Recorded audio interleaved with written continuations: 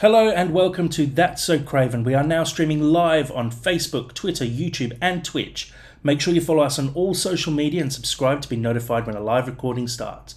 Please share That's So Craven with your Fulham friends to keep our community growing. We hope you enjoyed today's episode and come on you Whites. Freed from desire, mind and senses purified. Freed from desire, mind and senses purified. Freed from desire, mind and senses purified. Freed from desire. Na na na na na na na na na. Hello and welcome to the That's So Craven podcast, your Fulham podcast from Down Under. We're here today with Elton and Sam to discuss the Arsenal game coming up on Sunday. Fulham are gunning for form after a disappointing result against Brentford, where we went down 3-2. Looking to turn things round. Here to discuss it all, we have Elton. How are we going? Hey Jack, how's it going? And hello to everyone listening. And Sammy. How are we, Sammy? What's up, party people? Sam doesn't sleep anymore, but he's very happy to be here and a little bit manic.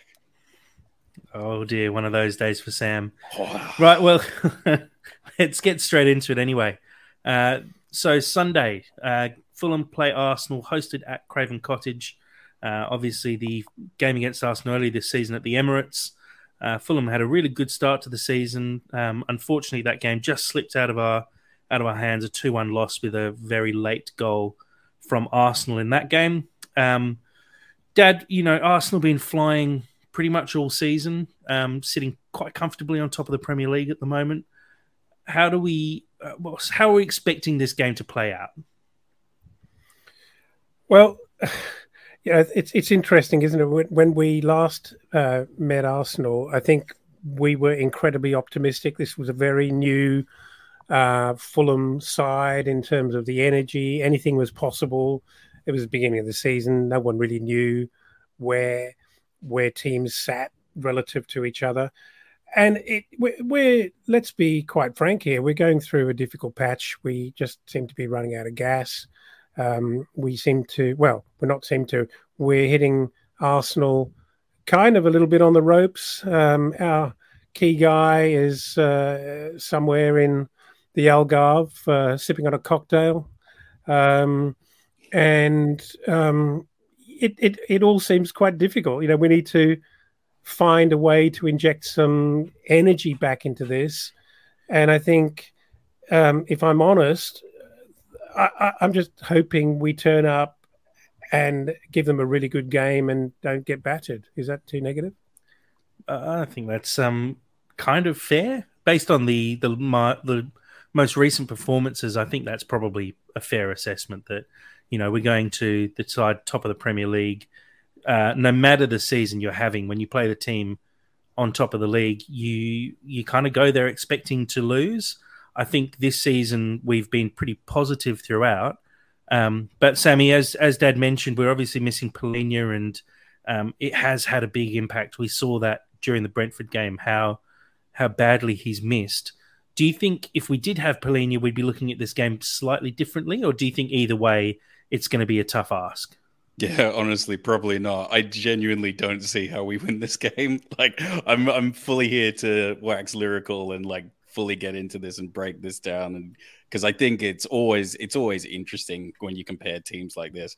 But honestly, even with Palhinha, I just think they're actually a really good team with a very good structure, and they play very cohesively and very, very well. So I think they're really, really strong. And even with Palhinha, they if you look at players like Odegaard and Xhaka and how they essentially control games, I think it's extremely overwhelming. And that's not even taking into account their front line and essentially the amount of pressure that they put on. It's a huge ask even for a big boy like Palhinha.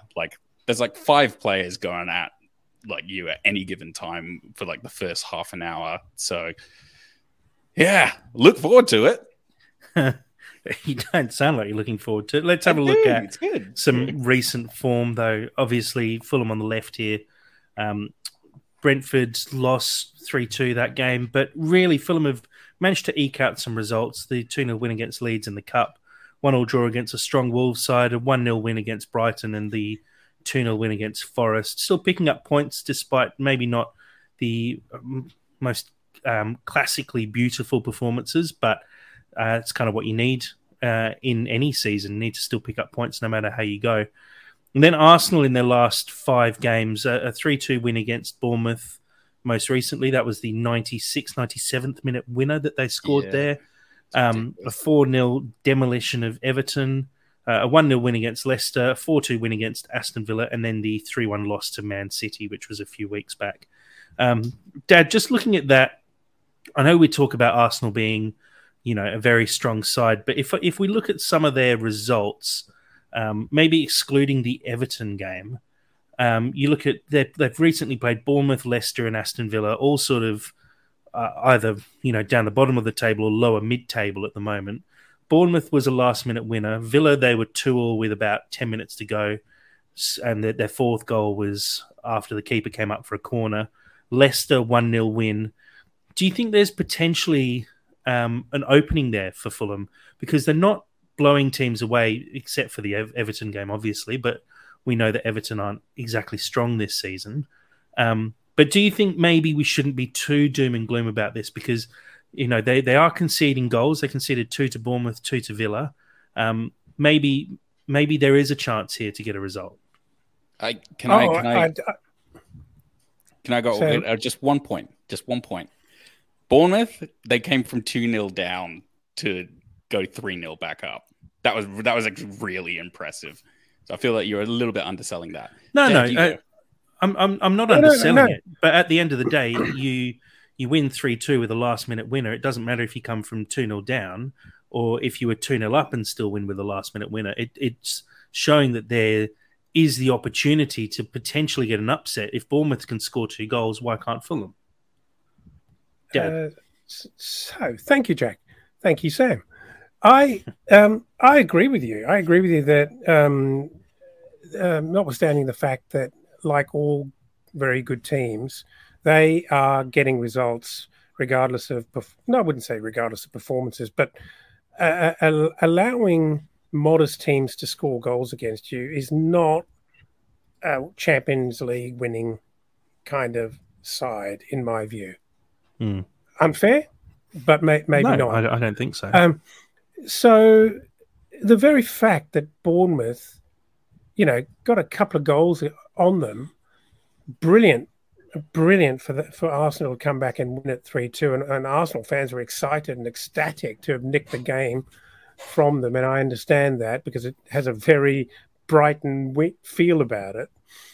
But they should be destroying Bournemouth, really.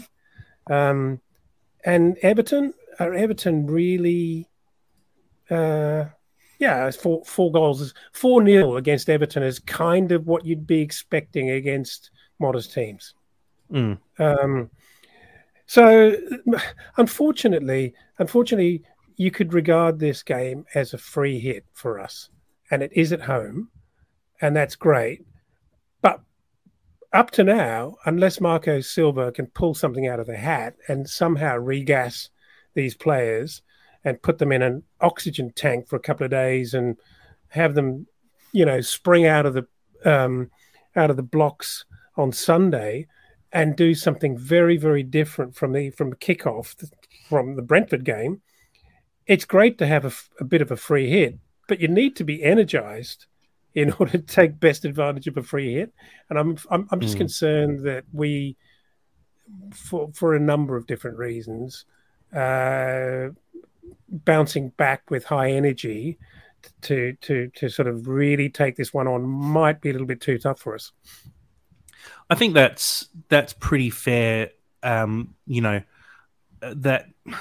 it is a free hit, and sometimes you do get results off the back of free hits. And I know at the start of the season we said we weren't going to talk about free hits when we started performing well because we should look to win every game. But there does seem to be an element of fatigue setting in at the moment, and it's potentially mental fatigue, physical fatigue, but they don't quite look 100% at the moment. We've seen a dip in form from Pereira.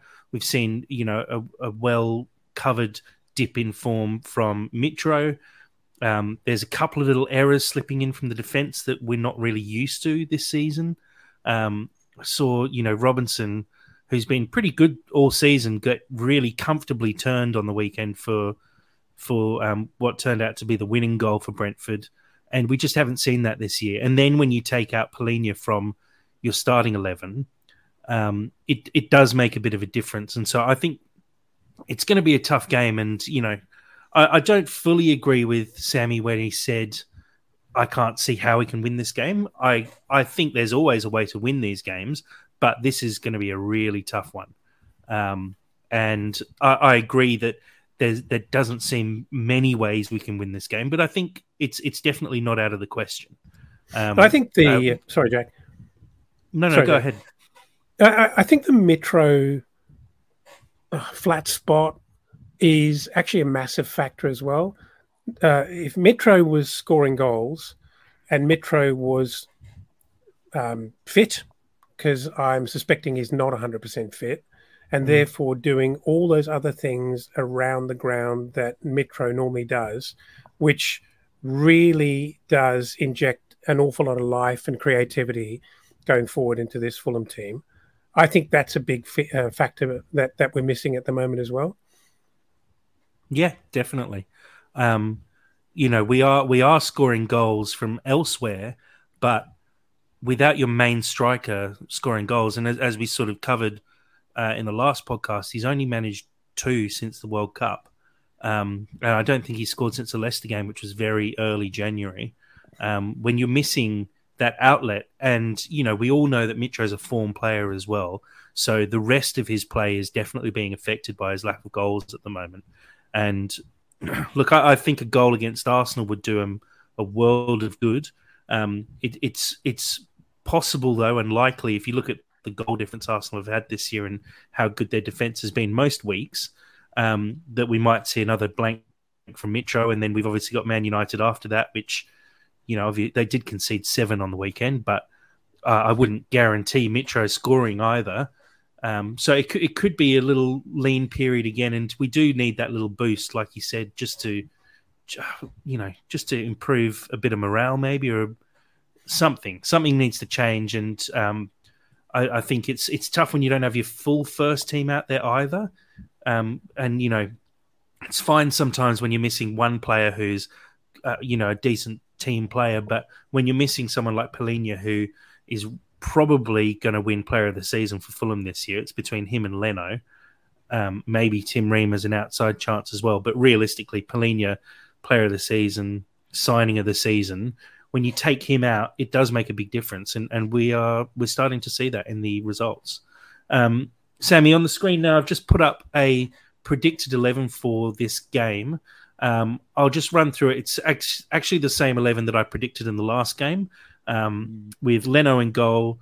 Across the back, we've got Robinson, Ream, Diop and Tete. In the midfield, we've got Lukic and Reed sitting behind Pereira. On the wings, we've got Solomon on the left, Willian on the right, and we have Mitro up front. It was actually the first time I've predicted a lineup all season, which is kind of crazy. But do you think we're going to go with the same 11, or do you think after what was kind of a disappointing performance, Silva's going to make any changes?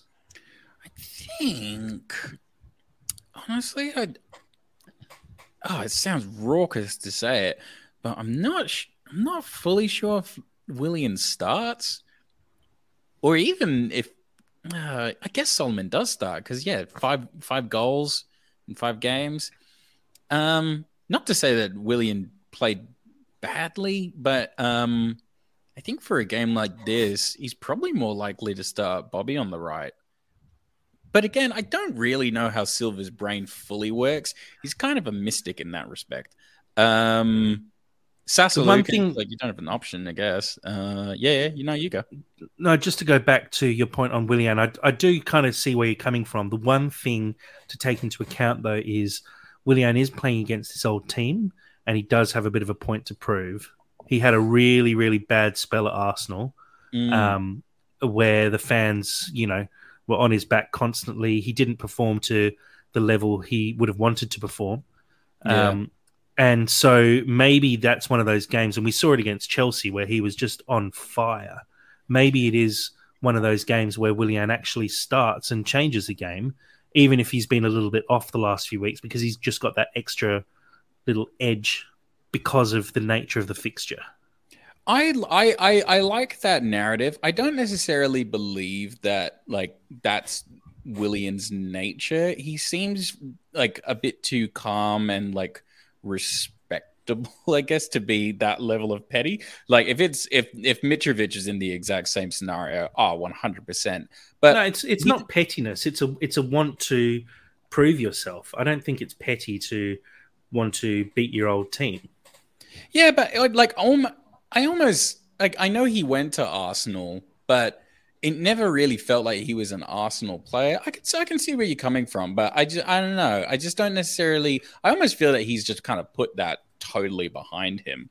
Like I don't know. I feel that like him scoring a goal against Chelsea would probably mean a little bit more because they really are the team that let him go and kind of just said, well, we're a little bit done with you.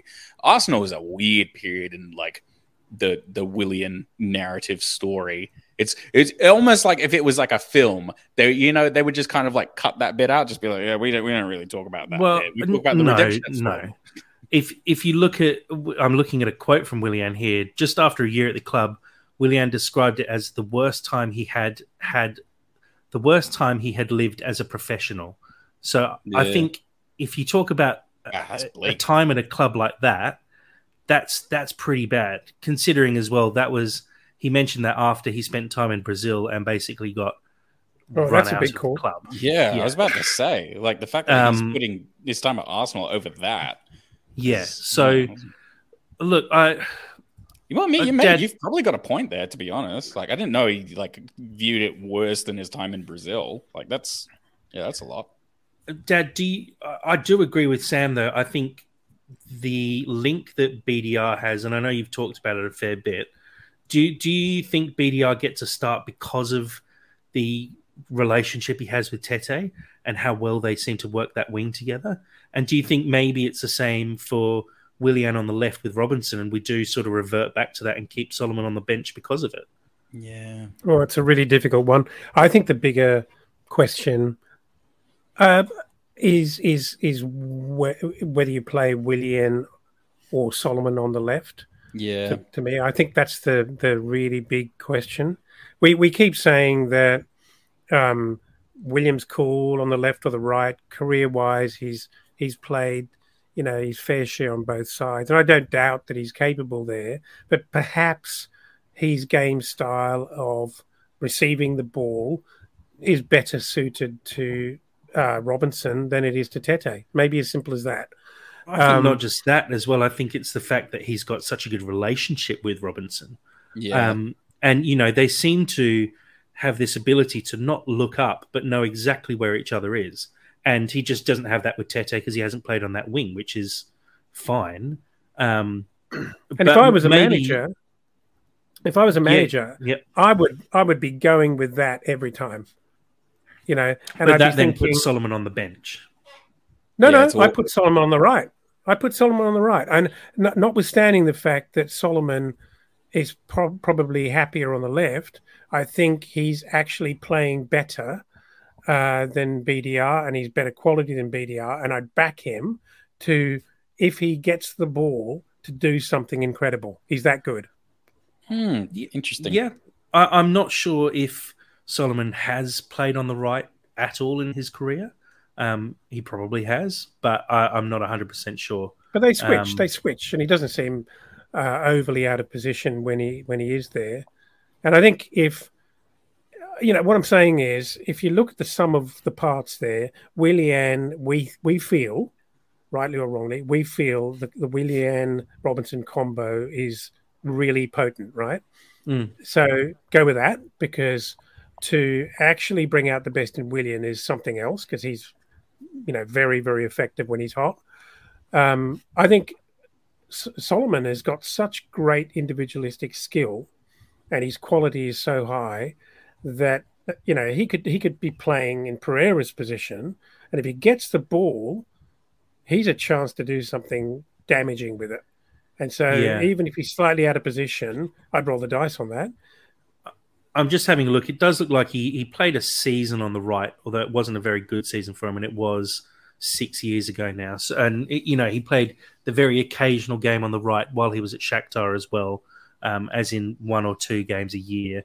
Obviously, filling in more so. But you raised a good point that I was actually going to bring up as well, which is we've seen a dip in form from Pereira recently. Solomon has played in attacking midfield before.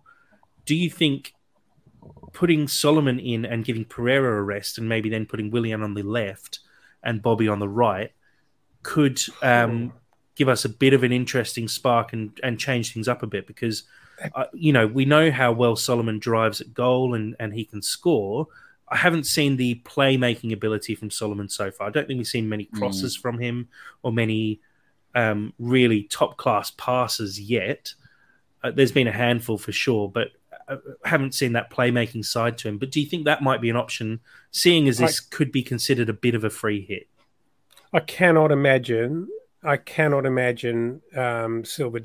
doing that and benching or leaving Pereira out, notwithstanding the fact that I think he's had a tough few weeks, and not only has he been quiet, I suppose, there's some frustration that's been creeping in because I think he's disappointed in his own performances. But how can you leave him out in terms of his set piece quality? I mean, you got Willian, who's also a very good set piece taker. For sure, but he's been very, very good, and even in his ordinary games, look at last week, that free kick that resulted in a goal, which was almost a goal from his boot. He's very good. And I think we haven't really got a decent replacement for him. I don't believe. Well, I thought when we signed Sasa Lukic, like he's kind of playing in Polina role right now, but I actually thought that in his first couple of outings when he came off the bench, he actually came off for Pereira, if I'm not mistaken, and he essentially actually was playing that role. And like I thought he actually looked pretty good there. Yeah, I wouldn't have thought Lukic would displace Pereira. No. It's more a hypothetical that maybe with Pereira's dip in form, you do make a couple of changes. Maybe Pereira is frustrated and actually just needs a rest. And maybe you rest him before the Man United game coming up, which is one that he will really want to make a big mark on, and then you get Polina back at that point as well, and then maybe you have a bit more clarity around, you play Willian and BDR and look at it and go, actually, these two are our starters, and we just have to find a way to get Solomon in because we can't leave him out. And maybe things change because of that. Maybe at that point you have Solomon, Pereira both playing in attacking mid, and Polina does everything in defensive mid. Jack, Can I pose a question to the group here? Yeah. Because I do think we're actually touching on a very interesting point, because I think like sides like Arsenal, Man City, not as much Man United, but they play incredibly system-based football, whereas we're tailoring basically everything to our best performing players. And I'm wondering if that's actually kind of becoming a bit of a disservice for us, because we can't really like chop and change as freely, because we're like one of our biggest stresses at the moment is we can't really fully fit Willian and Solomon in at the same time. And I'm wondering if that's like actually kind of working to our detriment right now. I know what you're saying, but I don't think we have any other choice. No, of course. We don't have a big enough squad to be able to do that. Absolutely, but is that contributing to our fatigue? Like, is that like actually getting us to our? Yeah, of course. I agree. We can't rest players because we don't have realistic backups for them who are going to do the job. I think that's totally understandable and definitely an issue that a lot of clubs in our position come up against when they have good seasons like this, where you just can't find players to continue that good form all the time because you're not scraping the bottom of the barrel is the wrong term, but we just don't have the numbers and the talent to be able to do that. So yeah, it's a good point you make. but I just don't think we've got any other option. No, of course not. But it's just like, it's important to note that we've got a very fragile ecosystem right now, and that kind of stresses me out, to be honest. But I mean, it's it's something we'll cover as well when we get to some of the questions that have come in, because it is something that I wouldn't say it stresses me out at the moment, because we're having a great season and Of course. we're performing really well. And, if you gave anyone 15th in the league before the season started, we would have bitten your hand off. The fact is, we're probably going to finish about 10th this year if we have a bad end to the season. So it doesn't worry me, but there is a bigger question around what happens in the off season, and we will discuss that later when we get into questions. You had a point there, Dad? Yeah, what I was going to say at the end of the previous set of comments, I was going to say, sadly, I see Pereira and Reed getting flogged till the very last game here without a rest. Because Probably. Yeah. because I really feel for them, because they're in hard-working positions, and I just don't see a way out for them. Maybe Reed and Lukic, get into a real battle for that position, and Polina comes in and doesn't get another red, or doesn't get another 5 yellow cards or a red card, and he holds his place. But who's realistically going to replace Pereira unless you really try something creative? And he, say what you like, but he runs his guts out every week. Oh, totally. He works really hard. He works really, really hard. He looks exhausted at the end of it. And he's still got to produce the quality when he's completely knackered in the second half of the game. He's still got to produce the quality and the concentration from a dead ball opportunity, whether it's a free kick or a corner, right? It's really difficult. But it's one of these situations that it highlights just how remarkable a job Marcus Silva is doing with the cards he's been dealt. And it's so often spoken about how he has been masterful, the way he's actually extracted the absolute optimum out of some of these players.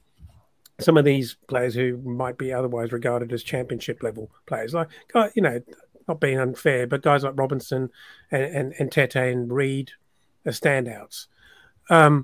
But if you're performing at that level with your cards in your hand, it like you said, Sam, it is fragile. It has to be slip ups, there has to be burnouts, there has to be fatigue, because you just don't have the options. And I think we're now experiencing that end of the game, where I wouldn't say we've had our fun and it's all over and we've seen the best of it.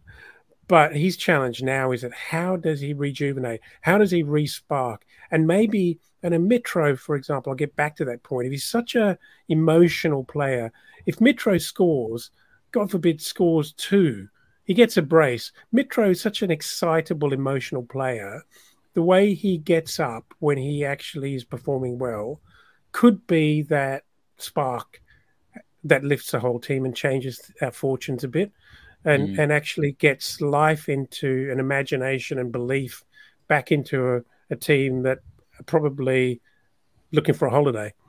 It's so annoying as well, because these aren't really factors that you can control. Like, you can't really control, like... It's the differences, though. It's the differences in sport, isn't it? Yeah. It's the differences and how little things change and affect your season, and both can have a really damaging negative spiraling effect, or turning it round and set you on a run to achieving things you had no right to achieve. Yeah, of course. I mean, if you oh no, I didn't say that. We'll talk about that. If you look at this game coming up, and hypothetically, and I know it's a crazy hypothetical, but Mitro scores, Pereira scores. Let's say Mitro gets a last-minute winner after Pereira scores a free kick earlier in the game. We beat Arsenal 2-1. All of a sudden, I reckon that season turned around, because that's a massive result that gets the club up and running. You've got your talisman, who's really going through a barren patch at the moment, scoring his first goal in 2 months. You got Pereira, who's looking, off, coming back and scoring a goal and getting that little boost. I think, we do need that spark, and I'm hoping it does come. A little comment here for our live viewers on YouTube. Reese Kemp says, Sam is back. Sam, do you have a fun game or quiz organised for today? I'm so devastated. I almost want to cry because Jack's actually come up with a really good new icon for it as well. So I'm so devastated that I actually don't have one for you, Reese. I think you need to put your head down for the next 5 minutes and scribble one out on a piece of paper. I'm so sorry. Like okay. I'm just gonna like vaguely scroll through what's pop culture right now. Just give me 5 minutes. Well, while you're doing that, Sammy, let's have a look at the Arsenal lineup. I'll read through it. Now, this is similar to the lineup they played in the last game. We could expect to see some changes. A couple of bits of team news from Arsenal. Trossard went off injured. He started as the central striker, actually, in the game against Bournemouth. He went off injured after 22 minutes, so he's possible to play. Most likely, we'll probably see, I'm guessing, Reece Nelson up front, because I believe Eddie Nketiah also has a bit of an injury as well. But going through the Arsenal team, based on a few little bits of news that I know of at the moment, we've got Ramsdale starting in goal. Across the back, Tomiyasu, Saliba, Gabriel and Zinchenko have been a brilliant back four all season so far. Thomas Partey plays in that defensive midfield position, or as Sam calls it, central down midfield. I think I call it centre down midfield. Yeah, I call it centre down midfield. Classic. Yeah, I'm sticking with that. I think that's going to stick around. I got a feeling that's going to stick around, Jack. It better. Centre down midfield, Thomas Partey. In the centre midfield, Odegaard, who, as a young skipper, is just having a superb season. And, we always knew he was going to be class when he got snapped up by Real Madrid at 15 or however old he was. But he's actually coming through now and proving that he's a seriously good player, and he's had a great year so far. Fabio Vieira as well, having a good year in the centre for Arsenal. And then on the wings, we've got Saka on the right and Martinelli on the left. We know how dangerous they both are. They're scoring goals for fun at the moment, and they just look dangerous going forward. It's going to be a real task for Robinson and Tete to sort of get a handle on those two, because they're dangerous when they go forward. And then up front, I've put Reece Nelson in there, but we could see Trossard if he's overcome that injury. We could see Nketiah if he's overcome his little knock as well. Dad, you said yourself that you haven't followed Arsenal super closely this season, but looking at that team, do you see any weaknesses there or anything that we should be exploiting? Can I say no? No's a fine answer. I mean, it's a fine answer, man. Like, they're top of the league for a reason. It's like we gotta be honest. They have been, I can't say leaking goals, but they haven't been keeping clean sheets to teams who I don't regard as really tough opposition. So that tells you there are opportunities. And I'm with you, Jack. And not only can any footballer or any striker in the Premier League score a goal against anyone, individually, they're all that good. Someone like Mitro and Pereira and Solomon and Willian, man, they can score against anyone. So I'm never saying we couldn't put one past Ramsdale or two. If Bournemouth can score 2 goals against Arsenal and really get them to chase the game, but then fail to manage it, why can't we do better than that?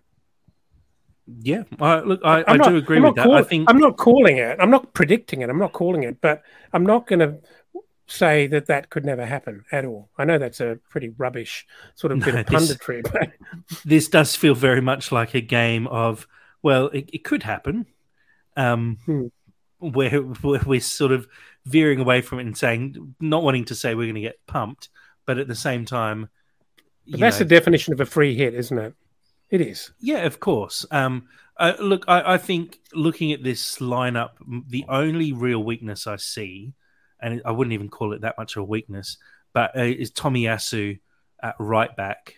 And I think if you're playing Solomon or Willian on the left, coming up against Tomiyasu, I think there's the potential there. He's quite tall, and I wouldn't say he's quite as agile as some of the wing backs that we come up against in the league. Zinchenko, different story. He's a very solid and quite nimble left back. But Tomiyasu probably doesn't have that ability. And so I think that might be where we see a goal come from. I reckon if Manor Solomon's playing against him, he could cause him some real issues. Or Willian.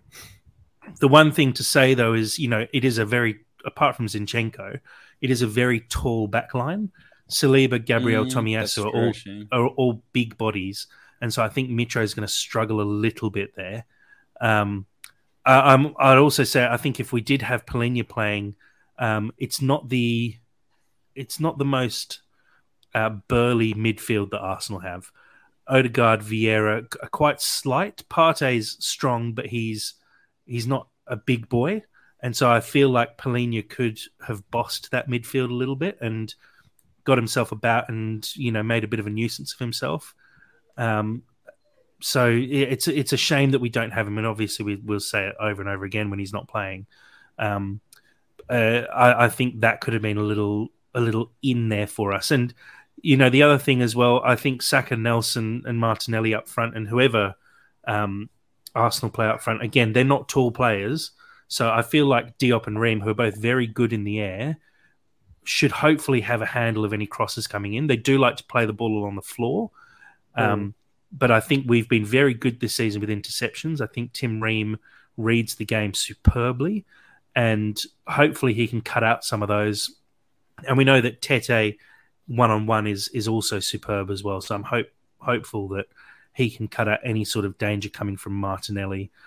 Saka's going to be tough. I think that's going to be a tough day for Robinson. And I think that might be where the Arsenal goals come from, down their right wing, with Odegaard and Saka sort of linking up there. I think we could be in for a tough day, but we sort of knew that beforehand anyway.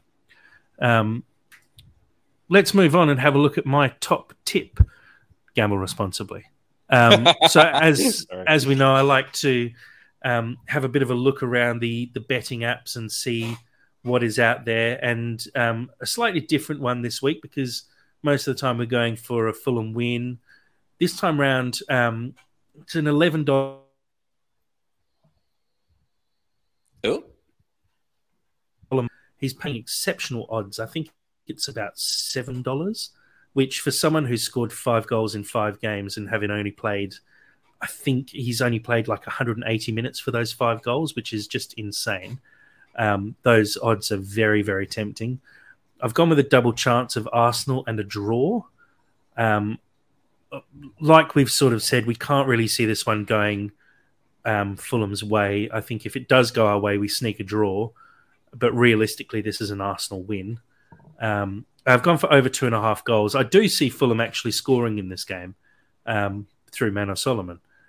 And I think, there was a stat that popped up that against newly promoted sides in all but one game, which was the game... in all games against newly promoted sides this season, it's been over 2.5 goals for Arsenal. That includes the 2-1 victory against us early in the season. So they either score a lot of goals or it's a 2-1 win. So I think over 2.5 goals is a pretty good bet here. Like I said, that gives you odds of $11, which I think for a multi-bet that doesn't seem overly out of the question is actually pretty good odds. Guys, any thoughts on that? Do you see this one coming in? Sure. I see Solomon scoring. I do see Solomon potentially scoring. To be honest, I don't think it's going to be a battering. I just don't think we're going to win. So, I think Solomon scoring is a very good bet. From memory, I think Solomon scoring was paying $7.50, which just seems outrageous. And I think that's where the statistics comes into it, saying how many times has someone ever scored 6 goals in a row. So really they're saying, it surely can't continue. I'm saying it does. Dad, your thoughts? So you have a good statistician, a good statistician would tell you that those are independent events and therefore entirely possible, particularly when you're that good. And also he has no previous form, for any statistician to be basing this on.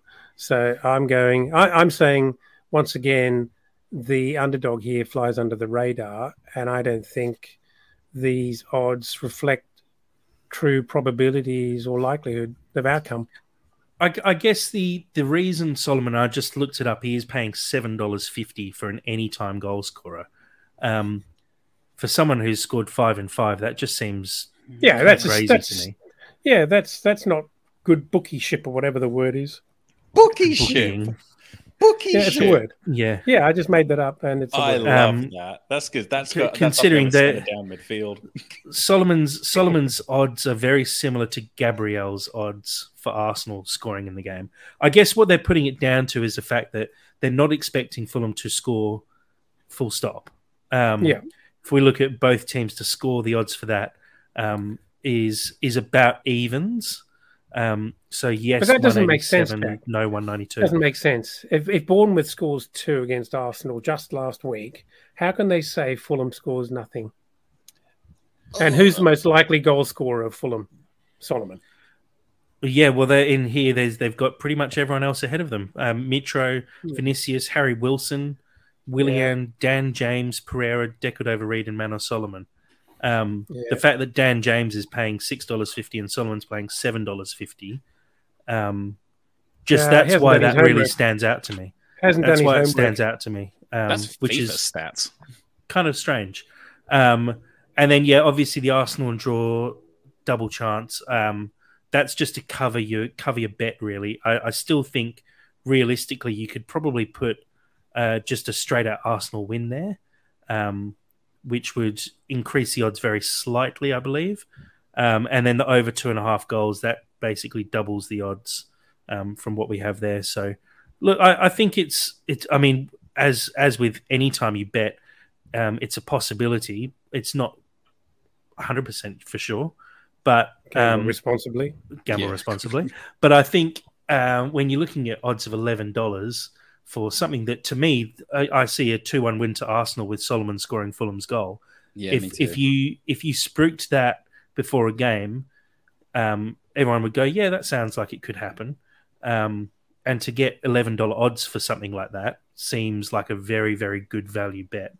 And like we say, this isn't actually about making money; it's about looking at how the bookies are viewing it, and I guess how the media in general are viewing it, and trying to find those little opportunities. And no, it's not even opportunities to make money. It's actually a quirk is what I meant there. Sorry. Yeah, it's actually looking at. You're dead right to analyze. You're analyzing how the bookies and the media are viewing this, because the bookies must largely be trading off what the media say and what the pundits say. Yeah. Right. So moving on, before we get into the questions, and we did have quite a few questions come in through Twitter, I just want to pull up one specific tweet.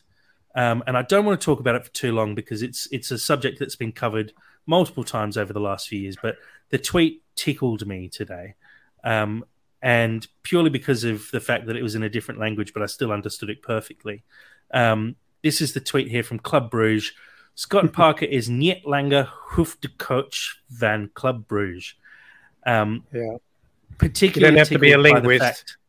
Anyone who can speak a lick of English can work out Scott Parker. And I saw a very funny tweet, and I wish I remembered who it was and could find it again. But someone saying, and Sammy, I'll let you do this. Can you say this tweet, but in a Scottish accent, please? Oh, okay. All right. Okay. Wait. Scott Parker is niet langer hoofdcoach van Club Bruges. A terrible accent, but that ain't bad. That ain't bad. I'm so glad I got you to do that. Make that a soundbite. Get Alfie to do that next. Get Alfie to do that next. Sorry, news out of Club Bruges. Scott Parker is no longer the head coach of Club Bruges. He copped the sack after, I think it was a 7-0 aggregate drubbing in the Champions League knockout stages. And, he's had a very poor time at Bruges. He's only been there 3 months. I think they've only won 2 games in that time. They were favourites to actually do well and potentially win the league, and they've dropped right off. And I just thought it was something that is worth noting. And like I said, that tweet just really tickled me, and I really enjoyed Scott Parker's Niet langer hoofdcoach van Club Brugge. Do you know what really annoys me about Scott Parker? I'm going to talk about this because I want to talk about it. Because, like, you know, we've talked about this a million times. 30 seconds. Yeah, okay, cool. I just hate comments because I see them all the time of just being like, no, he'll be a great manager one day. Yeah, we love, yeah, no, good on him. Yeah, he's great. He's great. It's just because he's an English player. If he was like Spanish or Dutch, he would be flight out, but he's got a bit of a profile just because of like who he was, and it just annoys me that he just keeps on getting opportunity. Scott Parker was a Champions League manager. That is a sentence. Yep, I'm done. Moving on anyway. Questions. Sammy, I'll throw it to you first. This is from Dalton D. Chain on Twitter. Dalton says, what positions do we sign to big money deals this next off season? So I think it's about who we've currently got in the squad, who we make sure we lock down, and also which positions you think we need to strengthen, and try and keep it short without going too deep into it. Yeah, I will keep it short, actually. Controversially, I think that we do need to sign and put some big money down on a younger defender. We love Tim Ream, we love the story, but long-term options, we're in a position where we can actually lure in some good talent. So I think we should be thinking of the future there. Same as well for Mitrovic. I mean, I know we're speaking like large, like I know he's only about like 28, but still, there is a lot of great young talent in our squad. But there's also a lot of older boys as well. So I think really it would just be beefing the positions of people who are getting slightly older. If we sign Solomon, amazing. We've kind of got that kind of like covered. But even like Bobby Decordova-Reid, he's like, 30, maybe pushing 31? So I think just across the park, obviously replacement-wise for like Pereira, that's a no-brainer. But I think we should start realistically thinking about younger talent in positions that we've kind of taken for granted, and we'll do avoid doing what you guys are actually talking about the other day, and just holding on to players for that little bit too long and just getting a bit complacent. Yep. Dad, same. Keep it short. Yeah, I think Kazawa goes and leaves Fulham. And I think, obviously, Cedric is only on loan. I'd say we need a left and a right back replacement or backup. We need another centre back. Tosin probably gets swapped out, but even I wouldn't mind if he stayed. You heard it from me. And I think we obviously we know we need a backup for Pereira. Clearly, we've got to spend money on keeping Solomon, striker, no brainer, and I think Harry Wilson and Dan James leave, and we bring in bigger guns to compete for left and right wing. Yeah. Yep, I would agree. I think it's pretty much across the board we need to strengthen. In terms of big money, I'd be throwing some big money at a striker, if not a backup striker, or maybe a striker who can also play on the wing. I think we need to make sure we nail down Solomon. I think we need some strength across the defense as well. Like we said, I think there's actually going to be a lot of outgoings this summer. I think we're going to see quite a number of players leaving the club who have been squad players this season. Like you said, Kazawa, James, Suarez, probably Harry Wilson, maybe Tosin, maybe even Anthony Robinson goes, maybe Palhinha goes. Like there's the potential for a bit of a gutting here. So there's some strengthening required. But I think in terms of big money, I'd like to see us throw it at a striker, a really good backup striker, because I think we're chancing it a bit by bringing in Vinicius on loan, and it's just not been good enough. I think we need someone who we can genuinely rotate Mitro with. Muniz was the prior example of that. So we've actually, both Muniz and Vinicius, not terrible players, good prospects, but they haven't worked out. Yeah, I would. So you go. Yeah. Yeah, no. Next one is from Ash here, who's obviously joined us on the podcast at Ash W Wolford on Twitter, and obviously at FFC and me on Twitter as well. Ash says, after an extremely disappointing game on Monday night, do we consider changing shape a bit for this game by either playing a second striker for a variation of play, or do we even go at 5 at the back because of the Arsenal attack, or do we keep it as is and just hope we control the game better? Dad, do you think it's worth a change of shape, or do you think we stick with what we know? I think interesting ideas, but given what I believe I know of Marco Silva, I think he's quite conservative. I think he has fairly fixed ideas. I don't think he's one for just shuffling the pack, throwing it up in there, seeing how it lands, or even coming out with something really controversially different. The two up front, as just a random idea, great idea, but there have been moments in games where we've had two up front, and for me, if we had a high quality Premier League level striker doing that alongside Mitrovic, that might be really exciting and very interesting. But it hasn't worked, has it? Never has it worked or seemed to be really potent. So I can't see him trying that. I think just system-wise, he wouldn't go for 5 at the back. I think there have been a few moments, I can't remember when, against who, but we have had 5 against the back. I think Duffy came on once and was one of the 5 at the back. I can't see, just system-wise, I think he's so heavily kind of rooted into what they practice on the training ground. I think that would be way too far for Marco Silva to bring a totally different structure against a team like Arsenal, because it could backfire so incredibly badly. Yeah, it's too risky. You do that against Sunderland. Yeah, no, I think we all agree there that I think realistically, and knowing Marco as we know him, which we don't, based on us constantly trying to predict him, I can't see him making huge sweeping changes to a formula that's worked really well for us for his whole time as manager. It's possible because it could be considered a bit of a free hit, but I wouldn't have thought I'd see us go to 5 at the back. And I doubt a second striker in this game, knowing how good Arsenal are going forward, taking someone away from what would be a defensive position would be a bit of a risk, I think. Moving on to our next question. This one's from P. Becker on Twitter, who's at Colts559. Which youth player will make the squad next season, if any? Who's most likely? And is there a championship player you'd like to poach for next year? Sammy, I'll start with you. Youth player? Oh, that's a really good question. I mean, I want to say Stansfield, but I think it's probably more likely to be Luke Harris. If I'm just talking about players that we've seen, honestly, I think if we do have somebody come through the youth ranks, I think we're dealing with a completely new player.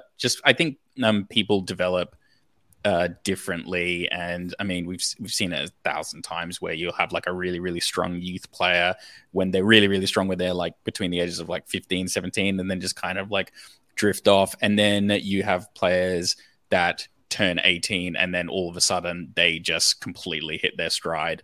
So you're reckoning we're going to see someone just come out of nowhere, basically? I think so, yeah. I think if there was going to be a player in that conversation, in the same way that like Carvalho just kind of like came into the starting lineup, even in the last 2 games of like Scott Parker's tenure, like you could just see it. He was just out and running.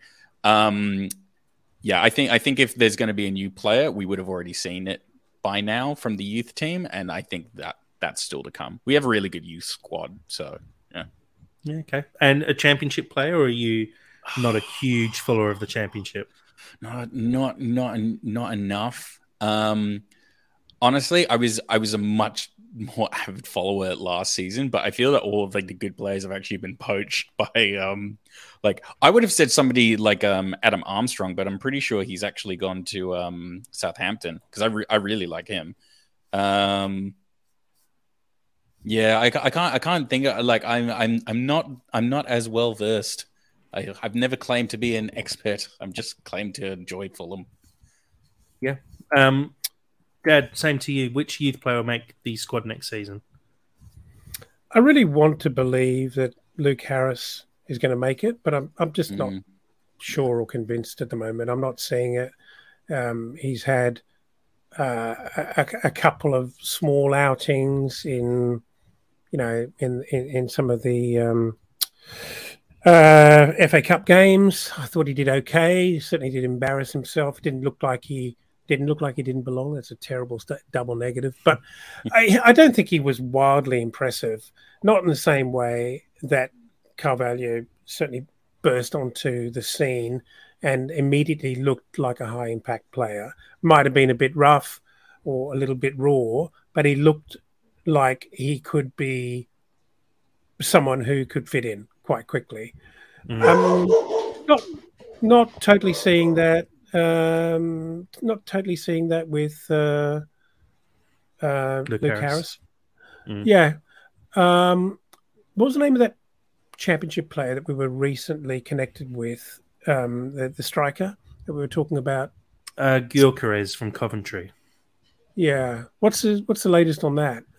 I have seen again that we are interested and we maybe have opened talks. I don't know how much is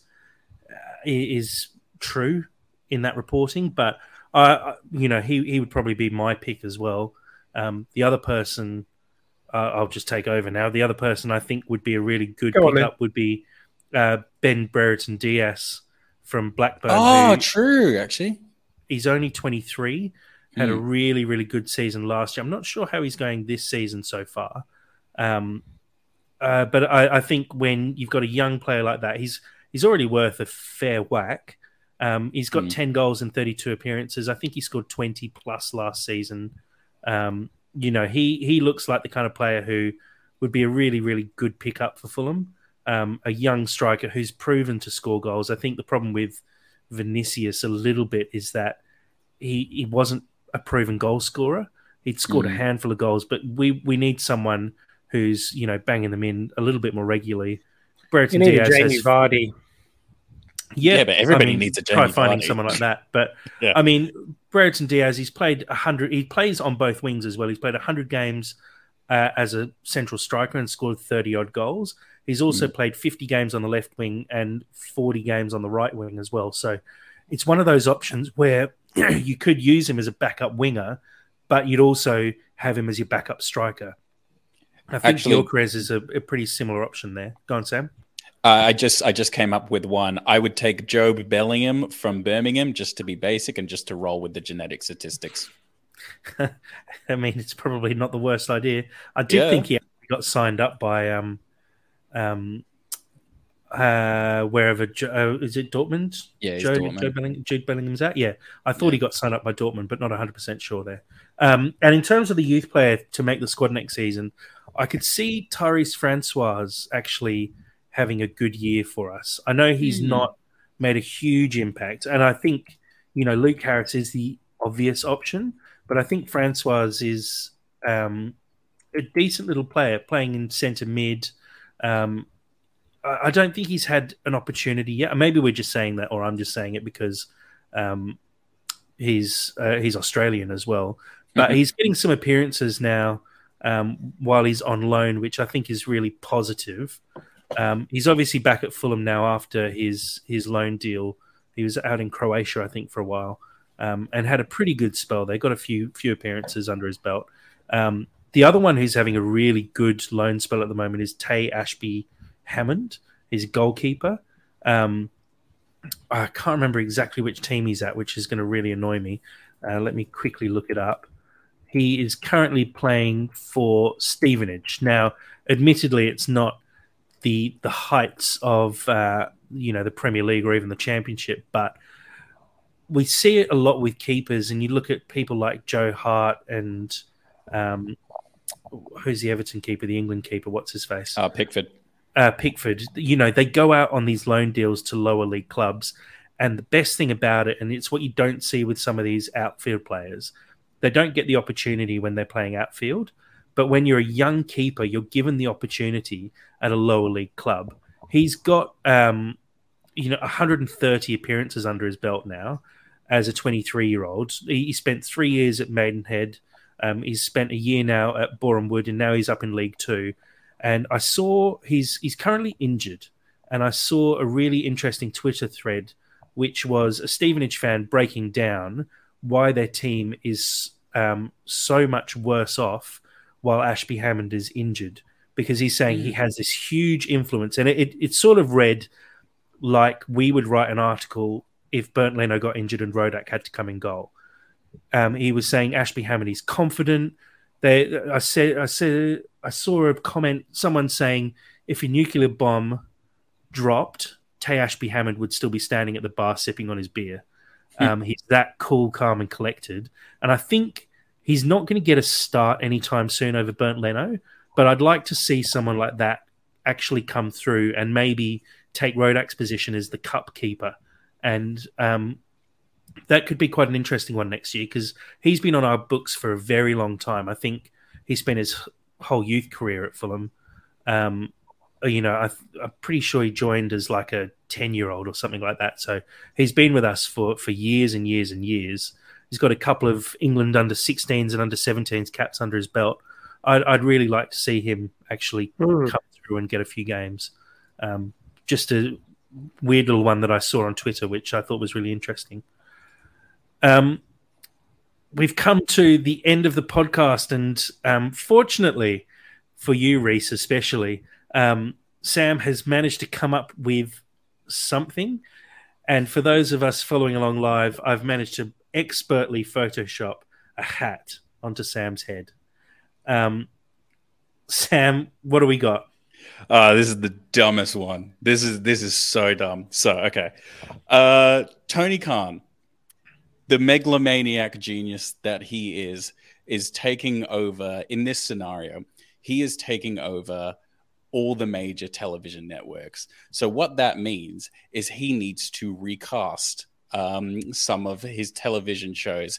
But obviously he wants to promote Fulham while he's doing that. So in this scenario, we're recasting Friends with Fulham players. This is what I came up with, Reese. God bless You've done This very is well, I have to give you something, because that's not a bad idea. Yeah. This is some of my finest work. Okay, so start, and like I'll just refresh your memory on Friends. So let's start with Phoebe Buffay, chaotic but also kind of brilliant. So Robinson or Kazawa? Kazawa. He seems a bit loopy to me. Yeah. Not Robinson. Robinson's too analytical, and he plays piano fairly classically. Does magic card tricks. He seems a bit of an ordered thinker. Phoebe Have you Buffay, seen him talk though? He's very No, Phoebe Buffay she's an Aries, man. an Aries, or possibly a Capricorn. You with astrology, I was not expecting that. You've gone down in my estimations there, Dad. Okay. Go on, I'm just Sammy. What's the showing next one? the depth and breadth of my knowledge. Monica Geller, Pereira or Reed? Harrison. I didn't Reed, know she had a second name.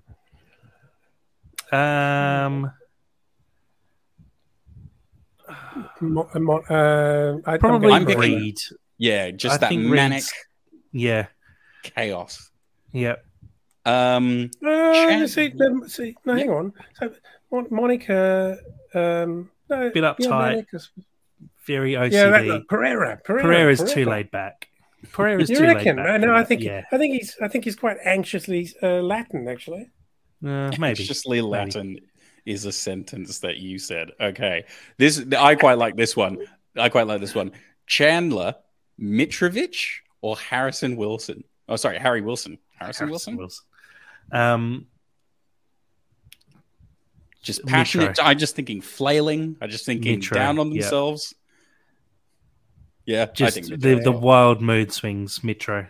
Yeah. Yeah. Okay. Now, Dad, did you have? No, I was going to go Mitro, only on the basis that it's definitely not Harry Wilson. Yeah. Okay. Rachel, Solomon, or William? William. It's all about the hair. Really? I was going to Yeah. say Solomon. I was No, gonna with say- Rachel was all about the hair. I think Willian's all about the hair. Fair enough. Fair enough. Okay. I'm not seeing either of them. Joey, Tom Kearney or Shane Duffy? Tom Kearney. Tom looks. Kearney. No, The not man. only. Apparently, Tom Kearney, by all accounts, is a massive joker, and he's constantly taking the piss. And you know, So Shane Duffy, though, Duffy's as doing well. that as well. Duffy's the same. okay. But Kearney for the looks for me. All right. The Okay. Gorgeous, All right, okay. gorgeous man. All right. Okay. And Alfie's new favorite player as well. He's moved on from Mitro because the poor form, I think. But Oh, bless. And this one's my favorite. Ross Geller, Marco Silva, or Polina? Ooh. I think Marco Silva, I actually. think so. I'm going Polina. Fair think, enough. Red Ross Rage. Yeah, and I think Polina probably likes dinosaurs. I could see that. No, fully paid in full. I'll give you that one. You think Marco Silva doesn't have any rage? I think Polina is secretly geeky, very cool, but also secretly quite geeky. I don't think he's secretly geeky. He looks pretty No, geeky. I don't think to he's me. any He just looks secretly- like he yeah, could I kill agree. you. Yeah. Yeah. And yep. I was going to say you did well there, Sammy, for knocking that together last minute. I commend you. Thank you. I was doing that while you were doing the Arsenal lineup, to be honest. It's probably a more exciting thing than talking about Arsenal, to be fair.